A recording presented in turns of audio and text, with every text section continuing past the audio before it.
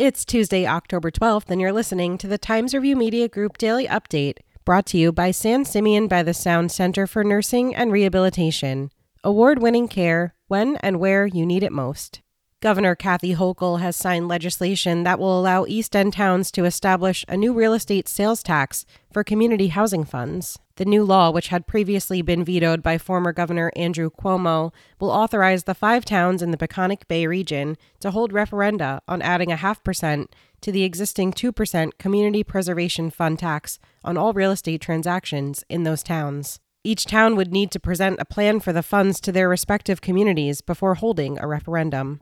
Suffolk County Crime Stoppers and the Riverhead Police Department are seeking the public's help to identify and locate a driver and vehicle involved in an arson that occurred in Riverhead last month. Police said a white SUV was involved in an arson that occurred in the parking lot at the Lighthouse Marina, located in Aquebogue, around 9 p.m. on September 12th. The operator of the vehicle detonated an incendiary device that shattered the back window of the vehicle, and the operator may have received injuries to his hands and face, police said. Anyone with information about the incident is urged to contact Suffolk County Crime Stoppers to submit an anonymous tip by dialing 1-800-220-TIPS.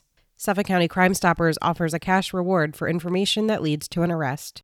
As a 2-time Olympic sailor, Amanda Clark's concern with water has been a lifelong passion.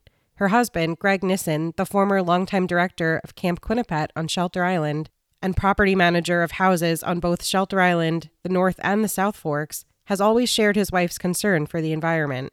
So it was no great leap for the couple to concentrate their attention to water quality as the new owners of GNS Mermaid Water Solutions in Mattituck. They purchased the business last year from the late John Scaramucci, who ran it for 25 years. In an interview this week, the new owners said they plan to take a holistic approach to their work and encourage people to avoid using dangerous fertilizers that affect the groundwater.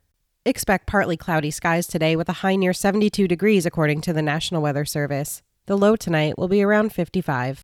I'm Tara Smith, and that's our update for Tuesday. Check back for more news throughout the day. Once again, today's report was brought to you by San Simeon by the Sound Center for Nursing and Rehabilitation. Award-winning care when and where you need it most.